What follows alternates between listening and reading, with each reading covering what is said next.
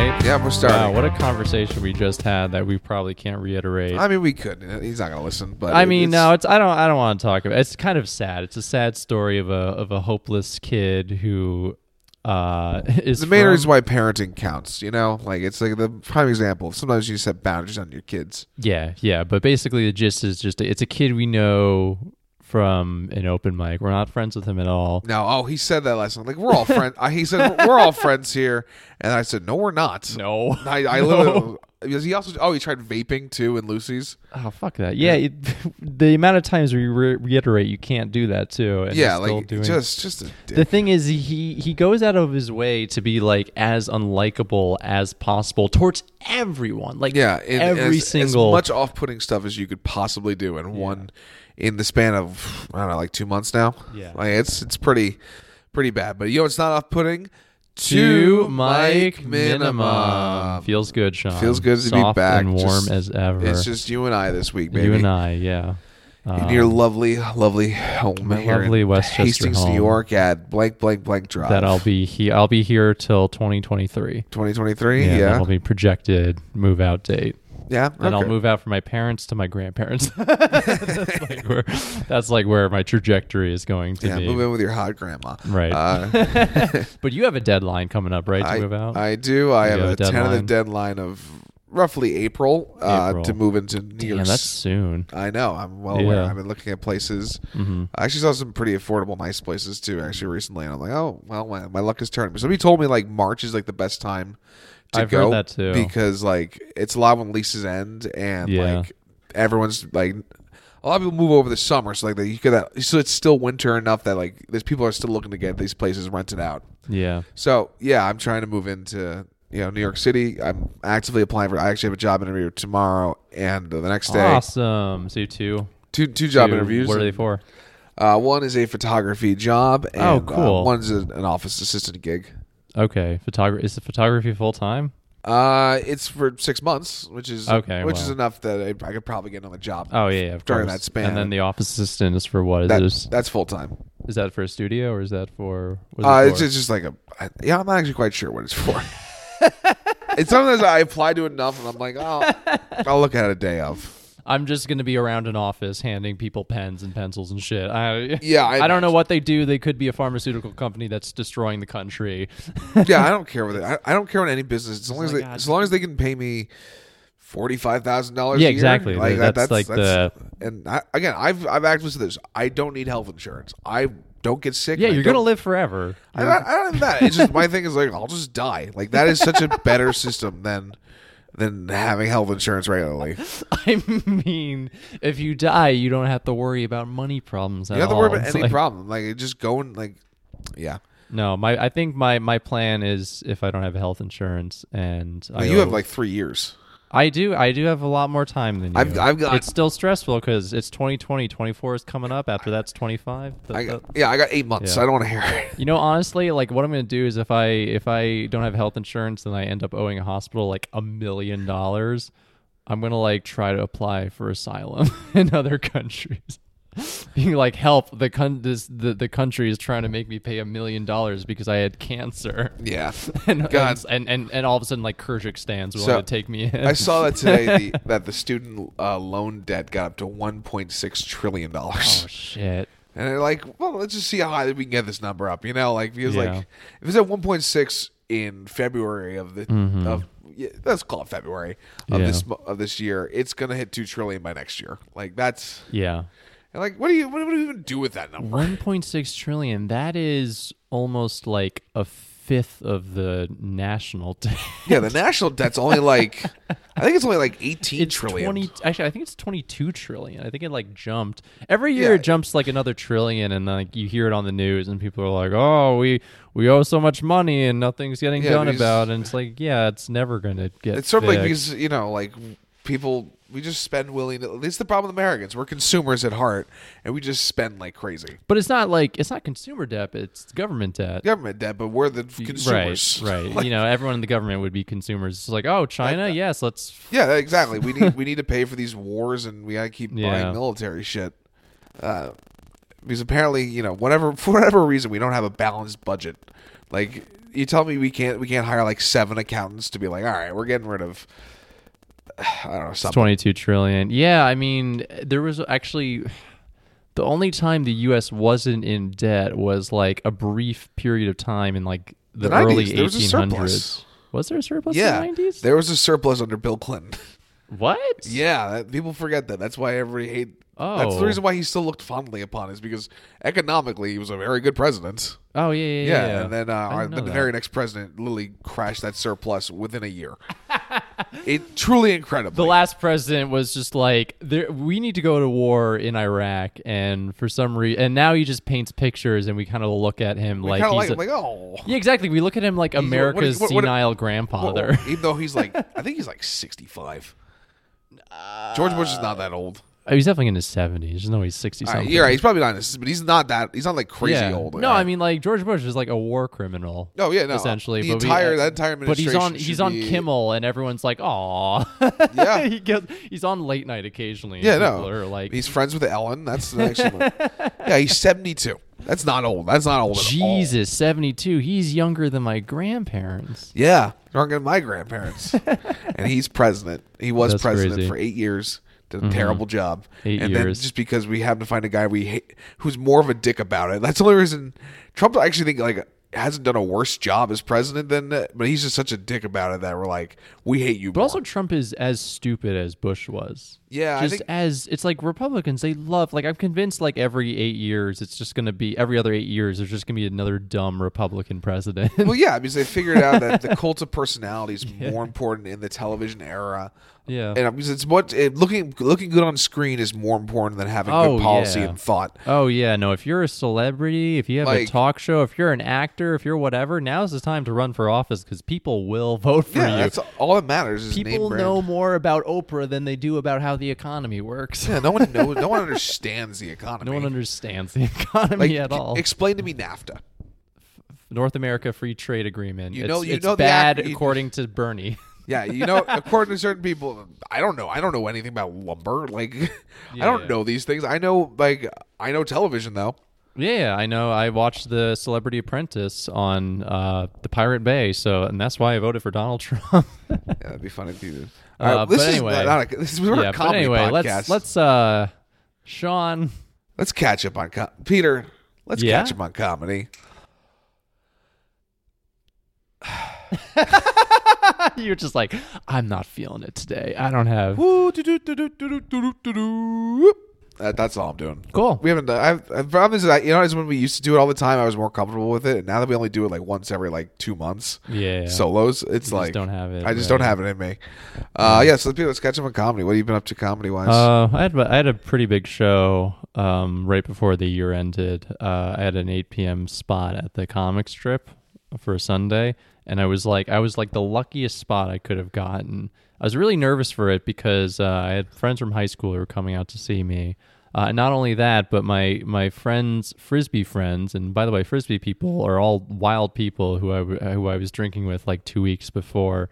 They really wanted to see me, even though they hardly knew me. So like 10 of them came out to see me perform, as well as like Erin McLaughlin, shout out to her, and like a bunch of my high school friends. And I was like, it's like, it's one thing when you're doing a show and there's not anyone you're really close with in the audience, you're just like, however it goes, it goes. But when like there's people who are like there to see you and they expect you to be good, and you like, that's a far greater extra layer of pressure, because you're like, I have to kill for these people. No, but fuck it, I lucked out because it was a crowd of like holiday crowd, huge, all very young. Nice. So I was able to relate to them and really well.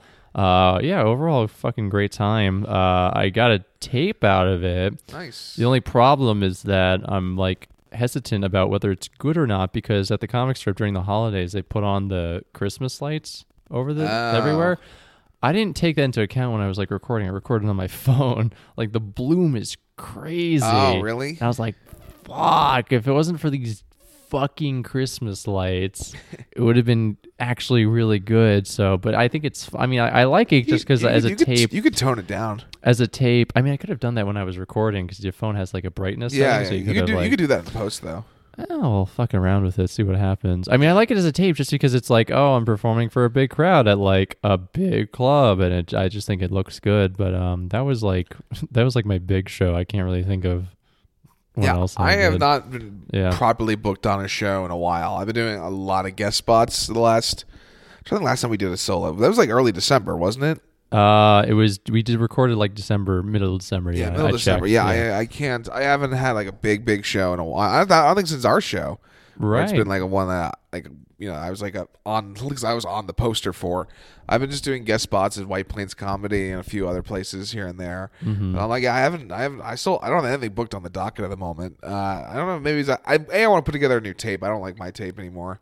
It's just like old. Like, I mean, you gotta have like a. You gotta update it. I mean, that's what I like about my tape now is that it's current. It's like I feel like every 4 months you should try and get a new tape. I mean, you should always try. I mean, I'm doing a show this February at Greenwich, and I'm like, I gotta get a better tape out of this show. Yeah, I'm gonna yeah. I need to get booked on a show. I need to get booked on a show somewhere where I like the back, where whatever the logo in the background is, I like. You know, that's and then I'm gonna make a new tape out of that. But other than that, not too much, something too crazy for me. Like just grinding it out. I have started doing improv classes at UCB the last how's improv been going for you? So. Yeah, I've liked it a lot. You know, hell yeah, it is every stereotype you could possibly think of, and all the shit I've made fun of is true. Oh yeah, especially on this podcast. It cuts it 5 years from now when I'm a full-time improviser. It's like homophobic politicians who say like, "Oh, we can't have gays marry," and then they get caught blowing a guy in the bathroom. It's like same thing with podcasters. I've been caught blowing an improviser. Yeah, no, that's 100% it. No, I like it though. It's it's a good way, new muscle to flex. It's teaching you kind of a lot just how to be in the moment better, which I've been. I think very important. Yeah. If I were to say the weakest part of my comedy is my crowd work, so I think that just tricking my brain into getting more, presence in the moment, I think is whatever I'm striving for. Actually, I have a show I'll plug. It's not a show, but it's like your class graduation show. It's a graduation show. It's February 23rd at 12:15 in Hell's Kitchen. It's a big stage at the very least, and that'd be fun. I like to is like I went to. They make you go to class. They make you go to shows as part of your class. I mean, that's important, yeah. And so like I went to their Herald night, and at first it was like the most cringe-worthy, like because like some of the stuff they were doing, it's like it's not funny. It's just like like quirky, and you're like oh, but then like it's like okay, I see, but I look at and I'm also looking at the audience. I'm like, do I want these people as my fans? And I'm like, yeah, they're all young at least, and they're all but like they're also people who would not like certain like comedians I love. Like they're people who think like Well, so the thing about like improv is that what gets usually the response from audiences, what I notice is that usually it's like the spectacle of it, because it's like a made up show that's being made on the spot, and like sometimes it's like almost like seeing magic. Yes, where it's just like whoa, because it's not like if it was like this whole scripted thing, it would feel awkward, but it's the fact that they're just like kind of jumping on beats and trying to figure out what's funny that makes it kind of entertaining. Yeah, so I like those three shows. There's three groups, and like you do it for 30 minutes, and I'm like, oh, okay. And then you see, out of each group, like one group was like clearly they've been doing it a while together, so they really connect and gel and they know their parts. And then one group was really bad. I was just like, I feel like these people just met. Like they are like so. Like one woman, I don't think said a single thing the entire show. Yeah, she just kind of stood in the back, and I'm like, wait, you got passed to be part of that's like a big deal. Like they get like 500 auditions every Herald audition season, and only like 12 people get picked, and you didn't do shit for this. Like that's weird. Yeah, it's added pressure. I mean, I felt that. I mean, I did back when I was a freshman at Geneseo. I did I did like I was part of like an improv troupe that was like a teaching troupe. So like you'd get on like 2 shows every semester, and I do shows, and there's like a pressure because it's just like. You want to like get in the scene at the right time and have like the right joke to get in, and it's like you don't want to like bomb the scene. So like there's like that pressure. I mean, my big thing has been new. Yeah, my big thing learning is just like letting other people have some control and like just being like. Because my whole thing would be like, let me just take this to 11 real quick. Oh yeah. Let me just be as weird as possible. You don't want to. Because I've listened to years of Comedy Bang Bang, and I'm like. I want to be able to just like I'll come in and I'll be an insane character like that just be like I will call myself something ridiculous and all of you need to adhere to it, like that would be me. Yeah, but it's good networking opportunity. It's good. Yeah, the way I looked at it is I looked at every performers thing and they all have representation. And I'm like, well, that's helpful. Well, I would very much like that. And that representation probably told all of them, like, I don't have anything for you, but why don't you take an improv class? Because like, I love stand-up, but I think my goal, I guess, eventually would be like to land a sitcom. Oh yeah, in my career, like I'm like a sitcom star. Like that's if you get that, you're golden forever. Like because then you could tour forever, being like tour forever. I was on a popular sitcom. You have a lot of leverage in the show business world to do what you want. Plus, residual checks and like money. Oh, residual checks. It's one of those things like that's the goal, and I think that's something. I don't think it's out of this world, like a possibility. No, just gotta keep working towards it. I thought about this recently, just because like I'm so I feel like people have like a very very very narrow view of what making it an entertainment is. Like I feel like people's conceptions of making it an entertainment is being like Tom Hanks or like Brad Pitt or being like one of these like mega stars. And I thought about it, it's like imagine like this year, Sean, you made $30,000 doing comedy. That would be incredible. That'd be really good. Like that would be like that'd be awesome. Even if you made half that, if you made $15,000, that would have been like, whoa. Yeah, there are supplemental income right there. Yeah, baby, like the dream right now. If I could if I could just like.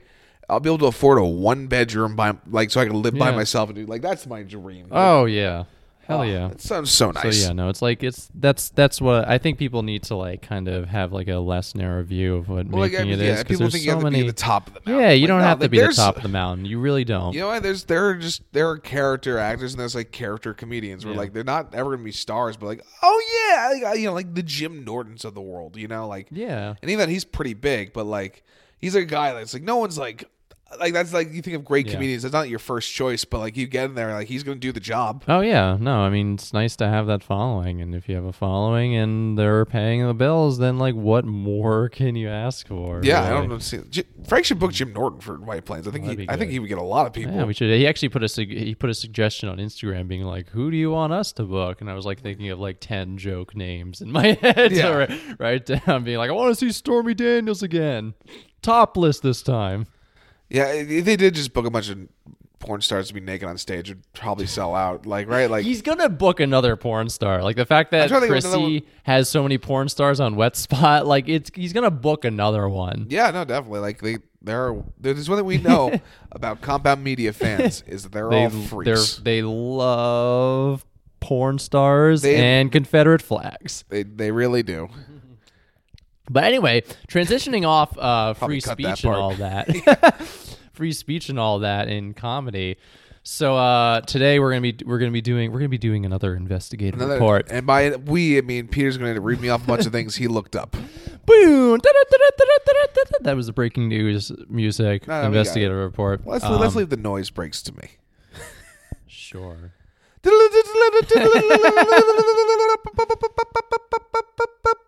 Breaking Choose with Peter Clark Deutsch. So on Instagram, a fellow comedian, I saw screenshotted like a Facebook post, which I thought was funny. And that's the responsible way of handling things. Yeah, I mean, it was just she was kind of just clowning this person. And then I was able to do some digging and I found out. So this is posted on the LA comedy scene. This is posted by comedian Joel Brill. He says, "My friend is..." Read it. Okay. It's the only way I'll pay attention, honestly. Joel Brill, and I'm gonna just give people. I can't click on his picture, but it's clearly an older white man. As a kitty cat comes and says hello. Ew. My friend is putting on not politically correct shows called Make America Laugh. Oh, I did see this. Yeah. Make America Laugh Again for politically conservative audiences. If you're tired of hypersensitive audiences, this is a fun paying gift. 15-minute set, need to be semi-clean. You don't have to lean towards the right, but much of the material needs to. Message me with a link. Next show is March 7th in Rancho Cucamonga, but more shows to follow. It's Peter's cat continues me out. Yeah, so not politically correct show, Make America Laugh Again, except because remember this is for people who are tired of hypersensitive audiences. So if you want a fun paying gig without hypersensitive but audiences, if you want to talk about coming on tits, go somewhere else. if you want to be dirty, that's not allowed. And if you want to talk about anything that isn't right leaning, that's not allowed. And so that's the main irony with this post, and that's what I found so funny about it, and that's what everyone found hilarious about it, is that like you can't advertise a conservative themed comedy show with are you tired of hypersensitive audiences, and then set the parameters to that show, because basically what you're implying, anything goes except the things I don't like. Basically what you're implying is that the people in that audience would get mad, albeit they would be sensitive towards certain material.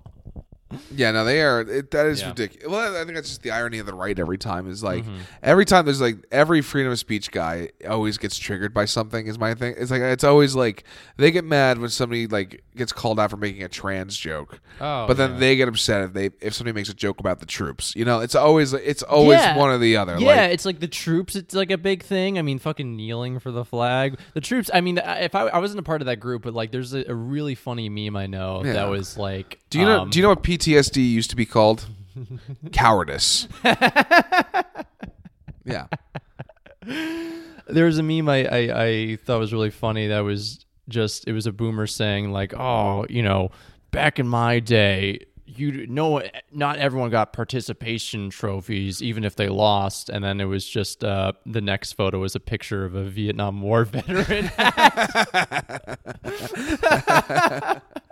And everyone in the comments were so mad. They were so triggered. Mad. And I'm just like, maybe you know how it feels when you're a black person at a comedy show and there's just someone screaming the N-word for no particular reason. Yeah. You know, it's like, look, I empathize with you finding offense at a joke like this, but maybe you can use that to contextualize why other groups of people might be offended at certain stuff. And I'm not saying that like all humor is justifiably offensive. I mean, there's people who might be too... There's some people who are too soft, and there's some people that are definitely too lenient. Or misconstrue a joke, but like you can't have it both ways. And honestly, like if listen, we've talked on this podcast about incidences we've had just at fucking open mics. People going, can a comedian go too far?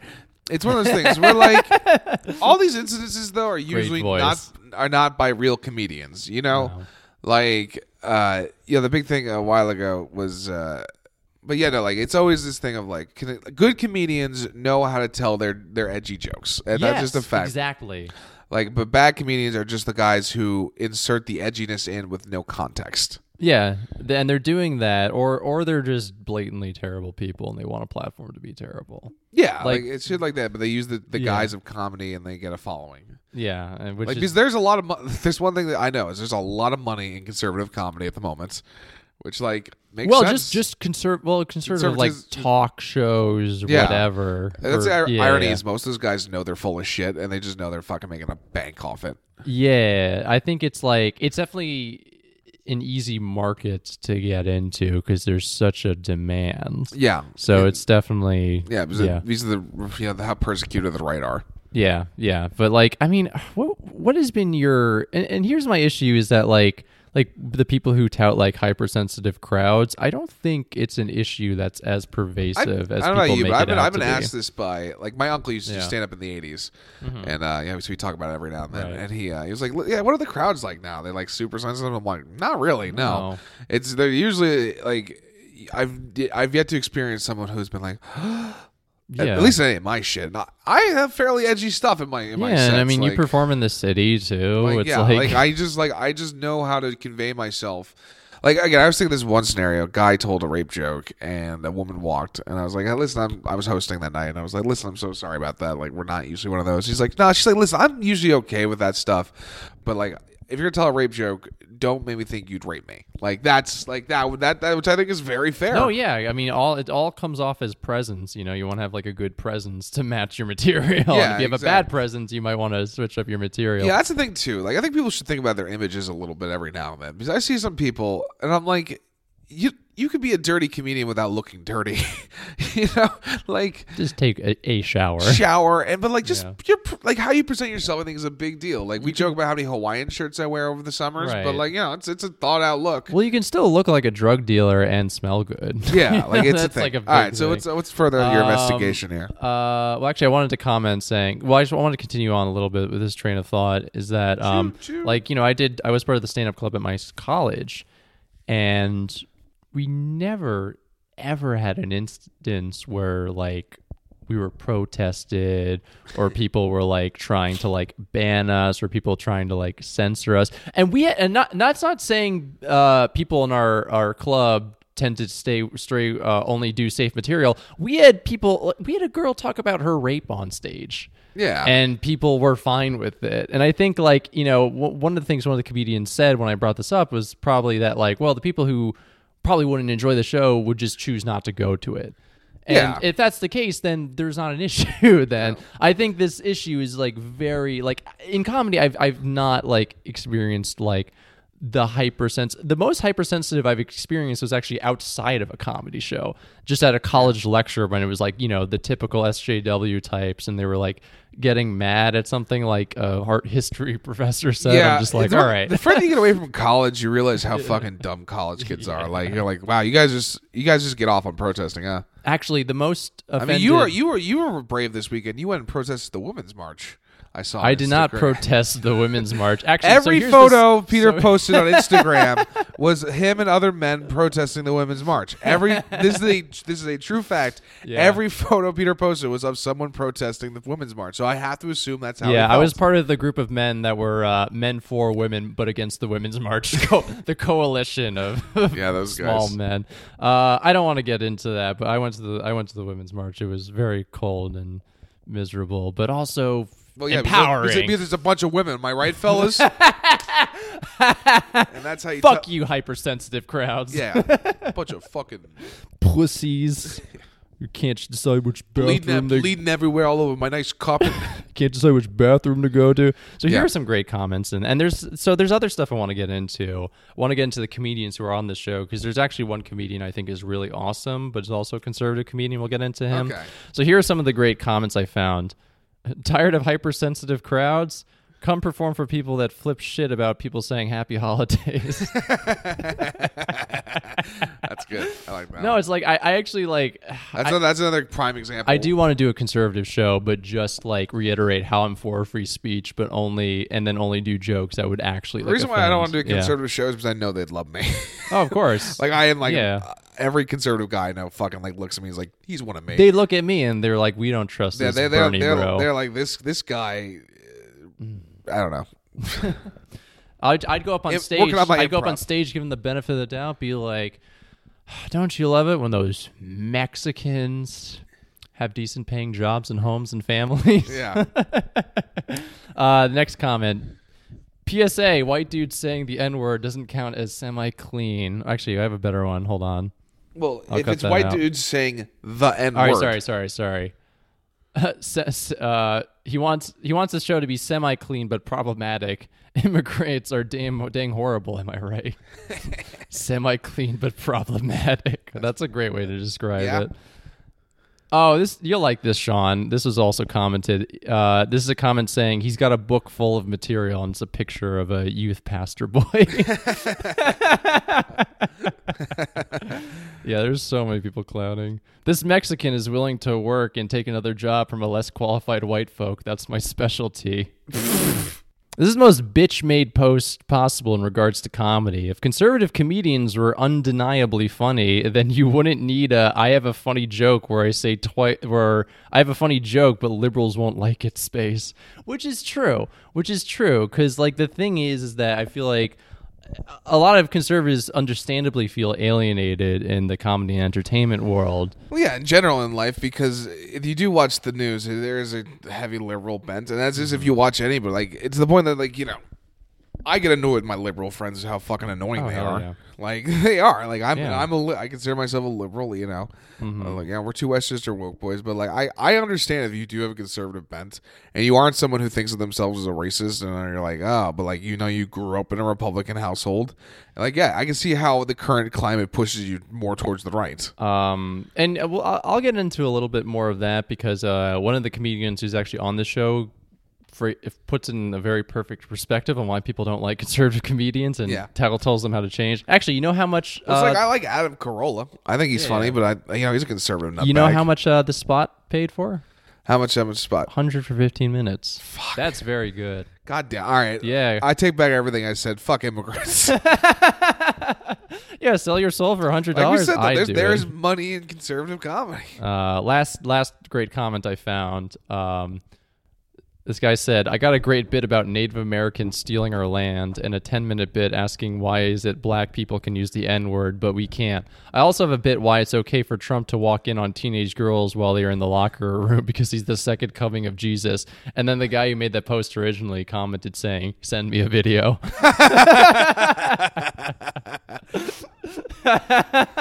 So Brian Johnson, this guy, he's got a gig. He's got the $100 gig in the bag. Good for him, man. You gotta just put it together. So yeah, I did a little bit of digging. It was hard to find much information. This show has gone on for like 4 iterations. I think they're on their 5th iteration. Yeah. This is the poster. Make America Laugh Again. Soon to be banned on Twitter, they say. Oh, God. I mean, it's not... Well, they use the same font as Andrew Steiner. So, that is true. Oh. I mean, yeah, no, it's always these guys banned on... Well, yeah, you're banned on Twitter every time because you usually say something shitty to someone. Like, hey... Well, the problem is you say something shitty and then you act like it's an affront on all of your conservative values. Yeah, which it's not. You know, like it's like, oh, it's hard. It's actually hard to get banned on Twitter. You have to like try. Mm-hmm. Well, I mean, a little bit. Like you mean try as in like you have to be like trolling pretty hard to like like you know like there's a reason why Hanley's never been banned on Twitter and he's an asshole. That is true. So I was looking at the lineup of comedians, and so Joel Brill, who made the post originally, he's on it. His credit is The Lovable Curmudgeon.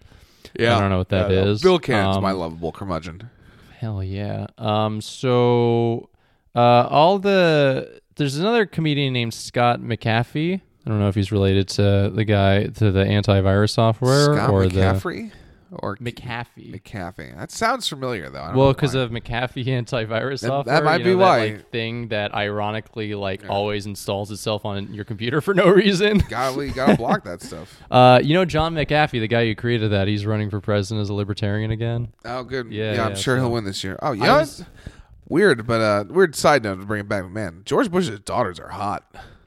It's the last thing I have on my phone. Like they just popped up. How did that pop up? Well, I was gonna look something up for the show, and then the last thing I had up was looking up George W. Bush's age, and then I'm like, oh wow, his daughters are hot. Many quotes of the podcast. 2 mic minimum 2020. Yeah.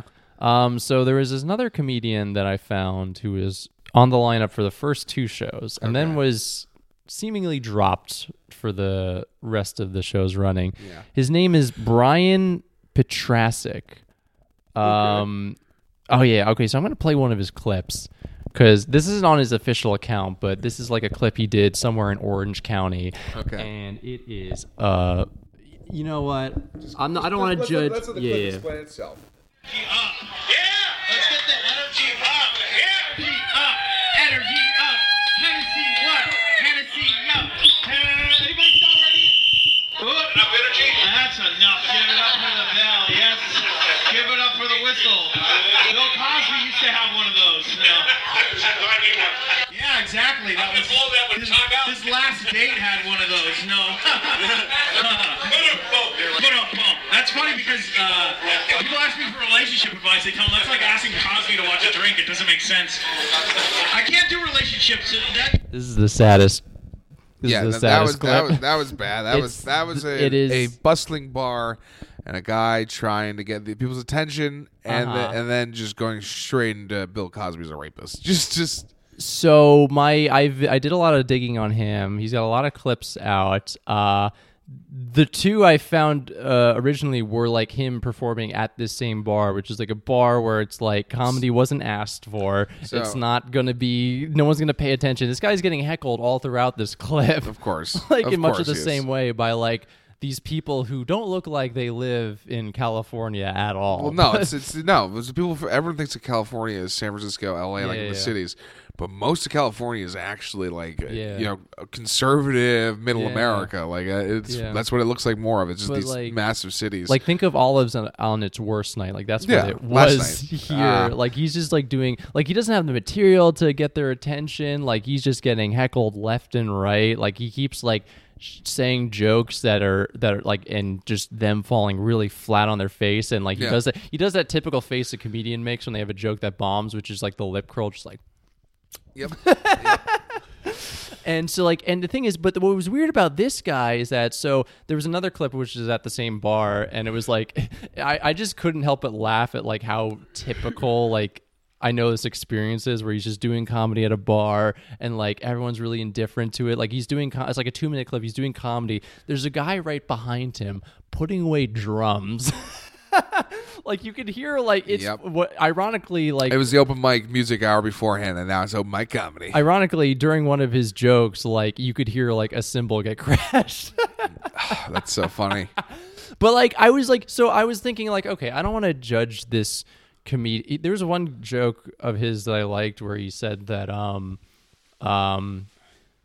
I called like the suicide hotline and they told me to stop procrastinating, like something. I like that. All right, but like it's hacky. I was like trying not to judge him based on these. All right, based off that 30 seconds we listened to, it's like, all right, yeah, there's good Bill Cosby jokes. There are, like I've heard plenty of them, but like what you're doing was the most hacky, like obvious punchline that I can think of. Like you're just not very like. Again, I don't have a problem with like. No one has a problem with edgy comedy that goes.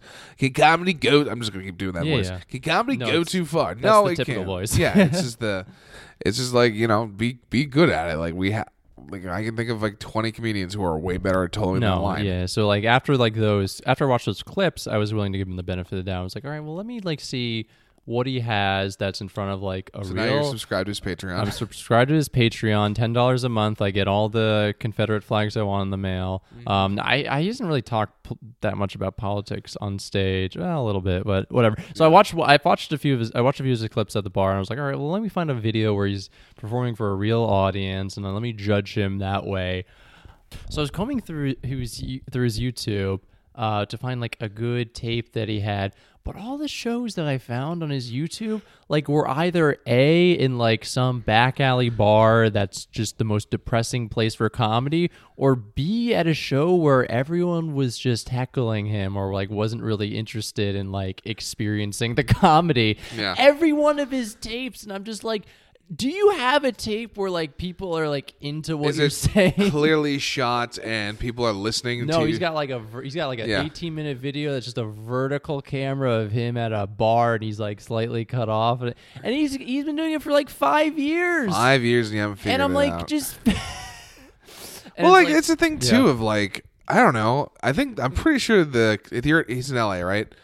Yeah. Yeah, I don't know. I'm pretty sure the Comedy Store has open mics. Like, just go to that, and see if you can work there. I don't want to shit on this guy. I don't, but I was just amazed. But it's about people who just don't understand how to do stand up. Like, I mean, it's like people who think bar shows or bar mics are like an open mic is a show. I've had to correct people on this like 7 times now. Like, yeah, people are maybe gathered there and there might be some audience, but that's not a show. An open mic is like going to the batting cage. You're going there to practice and get better. Like, that's why. So then you can eventually get booked on a show. The show tickets are sold. It's told in advance. Yeah. It's usually, like it's an event is of some capacity. Or to go back to the baseball analogy, it's to eventually get into the minors with the hopes of getting to the majors, but then you have an injury and you can't play anymore. Exactly. Like the injury being you have either a kid or a stable relationship or a job. Yeah, or you just wise up. Or you wise up. Or you're just like, I don't need to do this anymore. You're just like, why? Well, because like here's the thing, you need to be a little delusional to get into get into any art really at this point. You need to be which is fine, but there's people who are delusional who don't ask and look around and figure out what the way to success is, like any sort of success. Because like, yeah, there's okay, I might tell you something off. I'll do it right now. I'll tell you, cut it or not. Like, I was talking to Josh last night because Josh, Dave, and Eric are planning to move to the city also.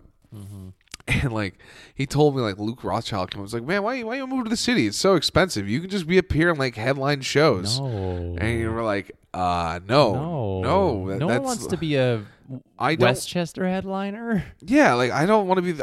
I don't like now how associated I am with Lucy's Laugh Lounge, despite the fact. You got to. They've been nothing out of but there. gracious to me, and I've loved working there, and I've had a good time. But like, that can't be my fucking peak. I don't want that to be. You're gonna plateau with any where you go to, and you gotta eventually. You have to keep challenging yourself and find new ways to do it. That's why I go to the city 3 times a week, and I try to perform my stuff for basically new audiences and try and get better and learn that way, and then hopefully get seen. That way you get booked in the city, and then like from there maybe somebody will see you there, and then look at that, you get passed as a club, then maybe you get representation, and then you're able to get management, and then maybe go on the road. Yeah, no, I mean, you have to you have to set goals. Well, you have to be very specific about what you want from comedy because there's very many different paths. Yeah, in comedy. I want to be able to. I like more than just stand up. I like acting, and I like performing. I like writing. That's like why every booker's asked me, and they'll always ask another comedian, like, "What's your end goal?" Yeah, and I tell them I want to write. That's like my end. I don't want to be like. And I like performing a little more than I like. Well, I like writing. I just don't like writing properly. I hate form. It's probably like what every writer says. Yeah, exactly. I like breaking the rules. Well, that's the thing. Yeah. That's the thing is obviously if like tomorrow like Jimmy Fallon calls like, hey, I want you on the start help writing my monologues, I'd be like, I'll suck your dick right now for it. Oh yeah. But that structure wouldn't be like for me. Like eventually if I could turn it into like my own show or any like sitcom where you can just write jokes and episodes and stuff, and like that'd be ideal. But but the moment I also love performing. Yeah, but you gotta have clearly defined goals. This guy who I forgot his name, I forgot his name already. Was very. It was just very off-putting to me at how long he's been doing it and how much he didn't seem to have learned. Yeah, and it's just like these weird shows he's doing. It's like you gotta not do those shows. So like. Again, I was just talking to people last night. People who just don't watch you go to any open mic, you can tell who's the best one there pretty easily. Oh yeah. And why? One of the things you should be doing is when the good guys go up, you pay attention and you kind of try to see what they're doing and try to emulate it a little bit. Like don't emulate their jokes, but emulate. Occasionally styling or just like delivery or confidence, just like learning like little tricks of the trade that way. That's how everybody learned. Like you're gonna eventually develop your own thing. Mm-hmm. Yeah, Brian Petrasik. So he was on the first 2 Make America Laugh Again shows, and I'm predicting after the second one, like it's funny because like there's a very clear gap in the poster where his picture used to be, and it's not there anymore. And that's why Joel made this post in Make America Laugh, is because they're trying to fill in this spot he probably wasn't able to do. But Brian Petrasik, if you're listening, I wish the best of you. Yeah, good luck to you guys. I hope you guys, are able to find your voices and maybe, I don't know, be better people and don't vote for Donald Trump. Yeah. So actually, you know what's funny? Or at the venue that they're doing it in March, you know how much general admission is? How much? This includes dinner, $59. $59. I'm like that was funny to me too, because I feel like conservatives they really like to try to fix their image as in we're like the working class people. The idea of them paying a little extra in taxes is terrible, but they'll pay $60 for. They'll pay $60 to hear a guy being like, "Why can't I say racial slurs anymore?" But the last thing I want to touch upon with this show is that it's always been headlined by this guy named Adam Yenser. He's a writer for Ellen. Ellen DeGeneres. I thought you said Ellen. Yeah, I mean, I should have. It's for Ellen. It's Ellen. The Ellen DeGeneres. So he's a writer for the Ellen DeGeneres show. Well, Ellen's a closet conservative. I did not know that. I did not know. Ironically, she came out of the closet, but then right into a different one. Funny. But either way, he's written for the Oscars. He has kind of a very strong comedian resume. Yeah. He actually talks about in this article on LA List, which is basically talking about the show, Make America Laugh Again brings conservative comics together in Long Beach.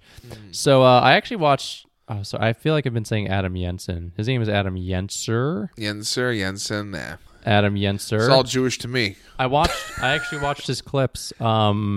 His material, or at least the ones I haven't seen, he mentions how he's right wing, but he also has material that isn't just about look how better we are than the other side. Well, yeah, which is very he talks about. One of his clips I watched, which I thought was really great, was he talked about I don't understand why people are saying that Republicans are bigoted. If you look at the 2016 primary, we had the most diverse primary. We had two people who were Hispanic. We had a woman. We had a black guy.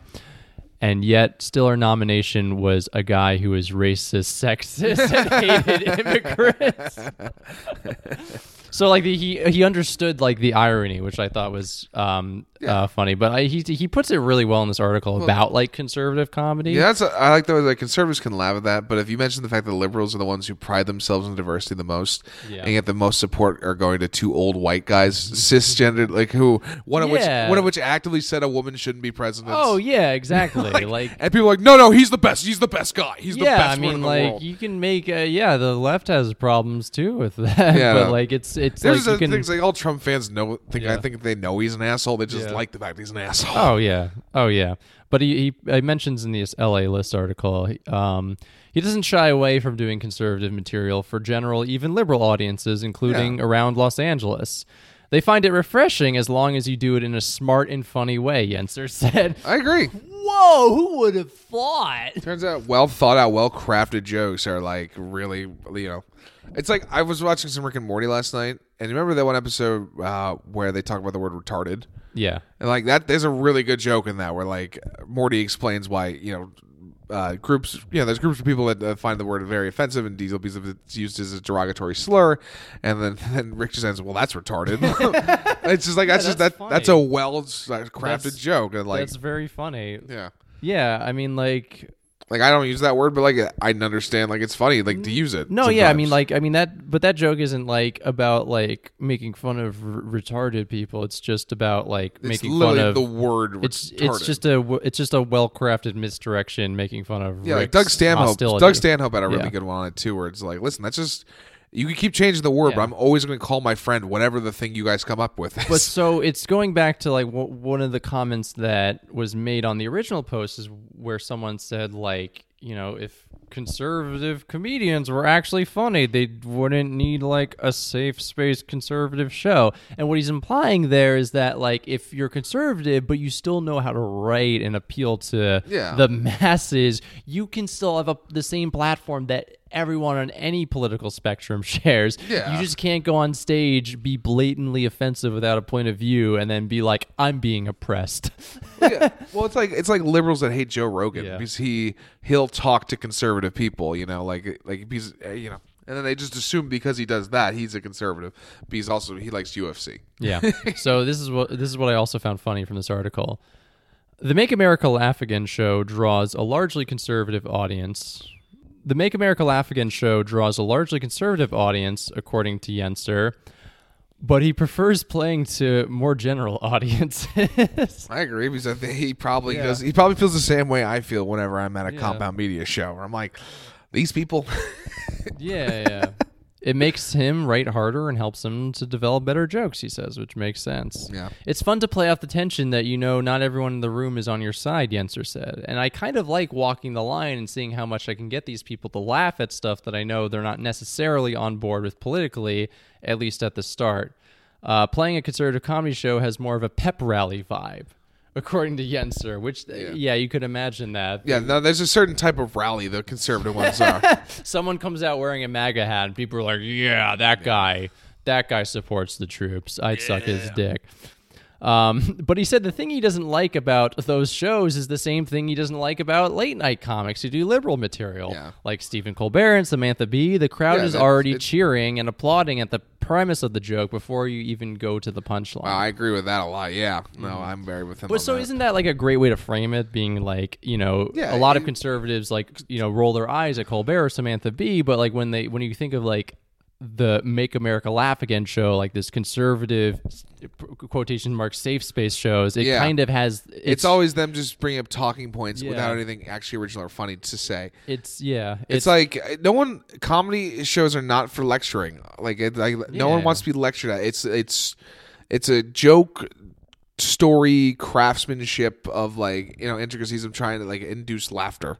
I think Mike Birbiglia's are more like one man shows, but it's still stand up the way he does it because he knows has a form of it. There's many forms and shapes it can take place as, because at the end of the day it's one person on stage talking to people. It's literally the most base form of artistry, but it's not a lecture. It's not a fucking TED Talk. Yeah. So in his own comedy, Yenser tries to start out with non-political material, winning over the crowd with observational jokes. He follows with his political material, which he prides himself on spending a lot of time writing. I try to structure the jokes in a way that there is a nod to the fact that I know the audience isn't necessarily going to agree with me. And then he tries to see how far he can push things politically with an audience. Mm-hmm. So that's like a clever way of doing it, is that you want the audience to like you. And I really like that when a comedian tries to a comedian gathers trust from the audience and then tries to break it down, but at the same time trying to get you back at the same time. It's a really, really entertaining give and pull situation going on. And some of the best comedians are the ones who have stuff that he knows the audience will immediately. I always talk about Bill Burr because he's my favorite comic, but he actively starts with stuff he knows people won't be on his side for, and he's such a craftsman that he knows how to work it to get people on his side at the end of the set. Mm-hmm. Yeah, and I like one of my favorite Louis bits is from one of his specials where he talks about how there's just some men who are so unbelievably, or actually some people who are so unbelievably ugly that no one will ever kiss them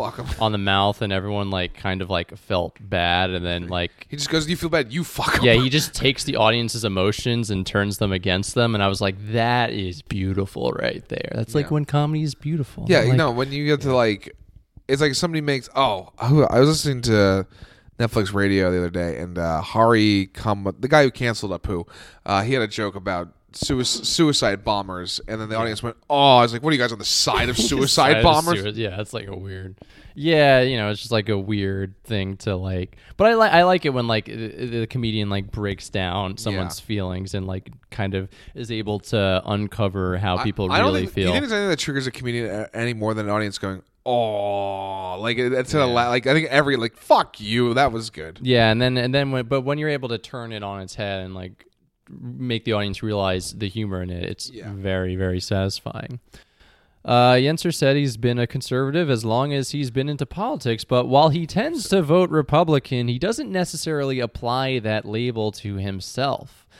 I don't think that what the party does and what Republican politicians do is always the best thing or is always in line with my values, Yenser said. He cites that he sees himself as he sees as traditional conservative values, upholding the Constitution, freedom of speech, and some, in italics, some Christian social values. So the ones that are probably be a good person, ones that aren't let's burn the fags at the fag. Well, he's someone who doesn't like what he calls cancel culture. He still draws some lines, like with Shane Gillis, which I thought was very interesting. I don't think Shane Gillis should have been... Do you think Shane Gillis hates how much his name is mentioned? As he was basically a glorified open micer who got SNL, and now everyone uses him as a talking point. I mean, that was the best thing that happened to his career. The best thing that happened to his career is the fact that he got fired from SNL. If he went out the way that John Rudnitsky did, no one would have Yeah, talking about him. that's true. But the fact that he's been like labeled as like the cancer, I mean, he's fucking at the comic strip now. Like he gets booked. I It's do fine. see him. He's fine. I do see him everywhere. But he says that he doesn't think Shane Gillis should have been fired for what he said, but I don't get much pleasure in defending him personally. Of all the things that people have been canceled over, I think what he said was one of the most genuinely offensive and not particularly funny things. This is the guy who's headlining all of the Make America Laugh Again shows, all the shows that are like this guy might just be a liberal. He's like, listen, I'm gonna make some money. He's just a moderate. Yeah, like that's what he's come off to me. Yeah. He's like a moderate who leans right. Well, that is the thing though. Of like, when both sides are now so far on the extremes, anybody who's like was once a part of the right or left is now like, no, I see some of the other side's point. You're now a moderate, or like you're now, or your side deems you to be the other side. Like, you know, like if I hang out with some of my ultra liberal friends, I'm like, I don't support everything Bernie Sanders says. Like fucking Republican, yeah, you're corporate shill. Who are you, Hillary Clinton? I'm like, I like to tell them, yeah, straight up. If I got the money to do it, I would kill a kid. I would do it. I don't fucking care. Like money's the ultimate corrupt in this world. Money always wins. That was like quite a turn from like talking about like the problem with politics to being I mean, like, you know what, I'm corruptible. Give me like $2,000, I'll slit a kid's throat. I mean, maybe not that $2,000, but we're talking like $2 million. We'll talk. Yeah, we'll talk. It's that game of like, how much money would it take to suck a dick, right? Every guy, everybody when they're 13 plays it. I'm like, that number gets lower as the years go by. Right. So that's a fun. So Adam Yenser, I like him a lot. I like him a lot as a person. I've watched his comedy. I think his comedy is very funny. I think the thing that helps him a lot, probably with audience, is the fact that he doesn't look conservative at all. He looks like very liberal. Yeah, he looks very liberal and just non-threatening, so people can kind of get on board with what he's saying. There is something funnier than the ultra conservative dudes with like the super like hip in haircuts. It's very funny. But Adam Yenser, I mean, he makes very, very valid points about like what comedy needs to be, no matter what your political views. Also, it's so funny that he's just like, he holds a lot of beliefs and opinions about like comedy and cancel culture that are not in line with all these people who are attending the show he's headlining. And he even mentions how he doesn't even like doing that show, or like implied that he doesn't like doing that show compared to other shows. So that was what was funny with me. That was the kicker with all this like investigative reporting, was like the headliner who ends up being like a cool dude and has very valid points about comedy, and like he's just the guy who's just like rolls his eyes at the bad comics that go before him. He's like, all right, let's see if I can save this show. Yeah. But I mean he'll do the show, and like people like he'll do the show and he'll get like applause breaks for no reason. He's just like, all right, well, I will take my $100. Now he's headlining. He'll be getting like more than that. Yeah. I mean, the fact that it was $60. $60. Like who knows how big the venue is, but like you're making, I mean, it's a fancy place, but it's just like, you're making some money. I mean, that's like the thing is like the thing that like, and like, look, Democrats have a image issue. Republicans have an image issue. The one big thing about their image is that like people see them as the party of the rich, and like they're really trying hard to being like, no, we're for the working class people. So it's very funny to see a show where like tickets are $60. Well, that's the irony of both parties, is both parties are always for the rich. Yeah, I mean, yeah, of course, because like fucking like Tom Steyer, billionaire, is like Mike Bloomberg, second in Nevada. And like he spent like $13 million on campaign ads. I mean, Tom Steyer. Mike Bloomberg has spent $300 million in campaign ads so far. Oh yeah, and he's polling like decently. Yeah, because he went from 0% up to like 8% in like a month. No, it's like, it's so sick. It's like, it's basically, if you have money, you control the system. It's sort of like every person running except Joe Biden is literally, their net worth is over $1 million, and Joe Biden's only 800,000 because he's the only guy dumb enough not to get rich in fucking right. But it's not necessarily, yeah. But it's like, it's more about like. Well, yeah, I mean, if you have the money, you can buy the power, but it's more about like people who have the money who can lift you up. Yeah. And like that, I mean, that's the issue with politics. I mean, like the thing I'm really big on is that we need to fucking kill all the lobbyists. Yeah, like listen, we can talk. We can do a politics pod, but this is a comedy podcast, so we'll transition out of this. Yeah. This was a fun investigative report. Fun. I didn't hate it as much as I thought I would. No, our podcast is great, Sean. I had a lot of fun. Well, that is the most unconvincing. Our podcast is great. No, I'm just like, it's great. There's nothing wrong with it at all. People can hear us clearly. People love our voices. People can definitely hear us clearly. Our dynamics. People People comment us every people, now. Like the fact that we're on Spotify. And no, I like. We're on all podcast platforms. All right, let's do some plugs. Yeah. So I have Any two shows coming up in February. On February, fucking forget this all the time. You do your plugs first. I already plugged it earlier, but Yeah. I have my improv graduation show on February 23rd and 12:15 in the Hell's Kitchen UCB Theater. Mm-hmm. I don't have any fucking stand-up dates coming. I need to get. Listen, if you're listening to this and you like, at least send me. I just need to get in contact with more bookers or whatever, man. Get some chances. I'm starting it's got enough time now where I'm getting the anxiety about it. I'm like, fuck, I don't have anything. Because my goal last year was a silly goal, but it was just to have a show a month, and I obliterated that. Now I guess it'd be nice if I could have a show every 2 weeks, like a real good show. But again, that's why I'm moving to the city. If you have an affordable place to rent, hit me up. That's what you gotta do. I mean, my goal for the end of the year is to get booked weekly. So my show is coming up February 9th, Broadway Comedy Club, 6:30, part of Dwayne Bress Jr.'s show. He puts on very great shows, the very great lineups. And if you're in the Westchester area, I'm producing my own show at the good old White Plains Comedy Club. I'm doing a Valentine's Day show, February 14th. It's going to be... Are you a single, lonely dude? Come watch comedy. Well, so I think the thing I'm leading on with this show is that all the comedians I booked so far are single. And I'm going to probably name the show we're going to make you wish you were single again show. Make White Plains single again. And just try to get a lot of couples to come out because I'm assuming they're going to be out. Just out and about. But no, I'm really excited. I'm producing that show. I'm really excited with their lineup. I got a great lineup. I got Chris Barnes on the show. He's a great city comic. Really good. Gene Meyer, great musician and comic. I also got Marcus Cardona on the show. You might have recognized him. Guests. You might have recognized him from the episode we did on the New England comedy scene. And I have Andreas Leutzu on the show, who is one of the funniest comics I know in Westchester. Really, really funny guy. So I'm happy with that. And there's one more spot I'm trying to book, but I'm trying to work it out because that's the problem is that I'm trying to book single comedians, but too many funny comedians I know are already in well-adjusted relationships. So I'm like, who are you? Who are you these freaks? What are you doing comedy for? Yeah, he can't reach out to Charles Angle. He can't reach out to Zach Russell. Listen, if we know one thing, they'll definitely eventually be broken up, and then their material's gonna get really good. Oh, then they'll have Comedy That's how Central. you make it big. Sell their soul for Comedy Central. Yeah. All right. Kill your child. Kill a child. Kill the lobbyist. Kill the child. And come watch our shows, everybody. All right. That was another episode of Two Mic Minimum.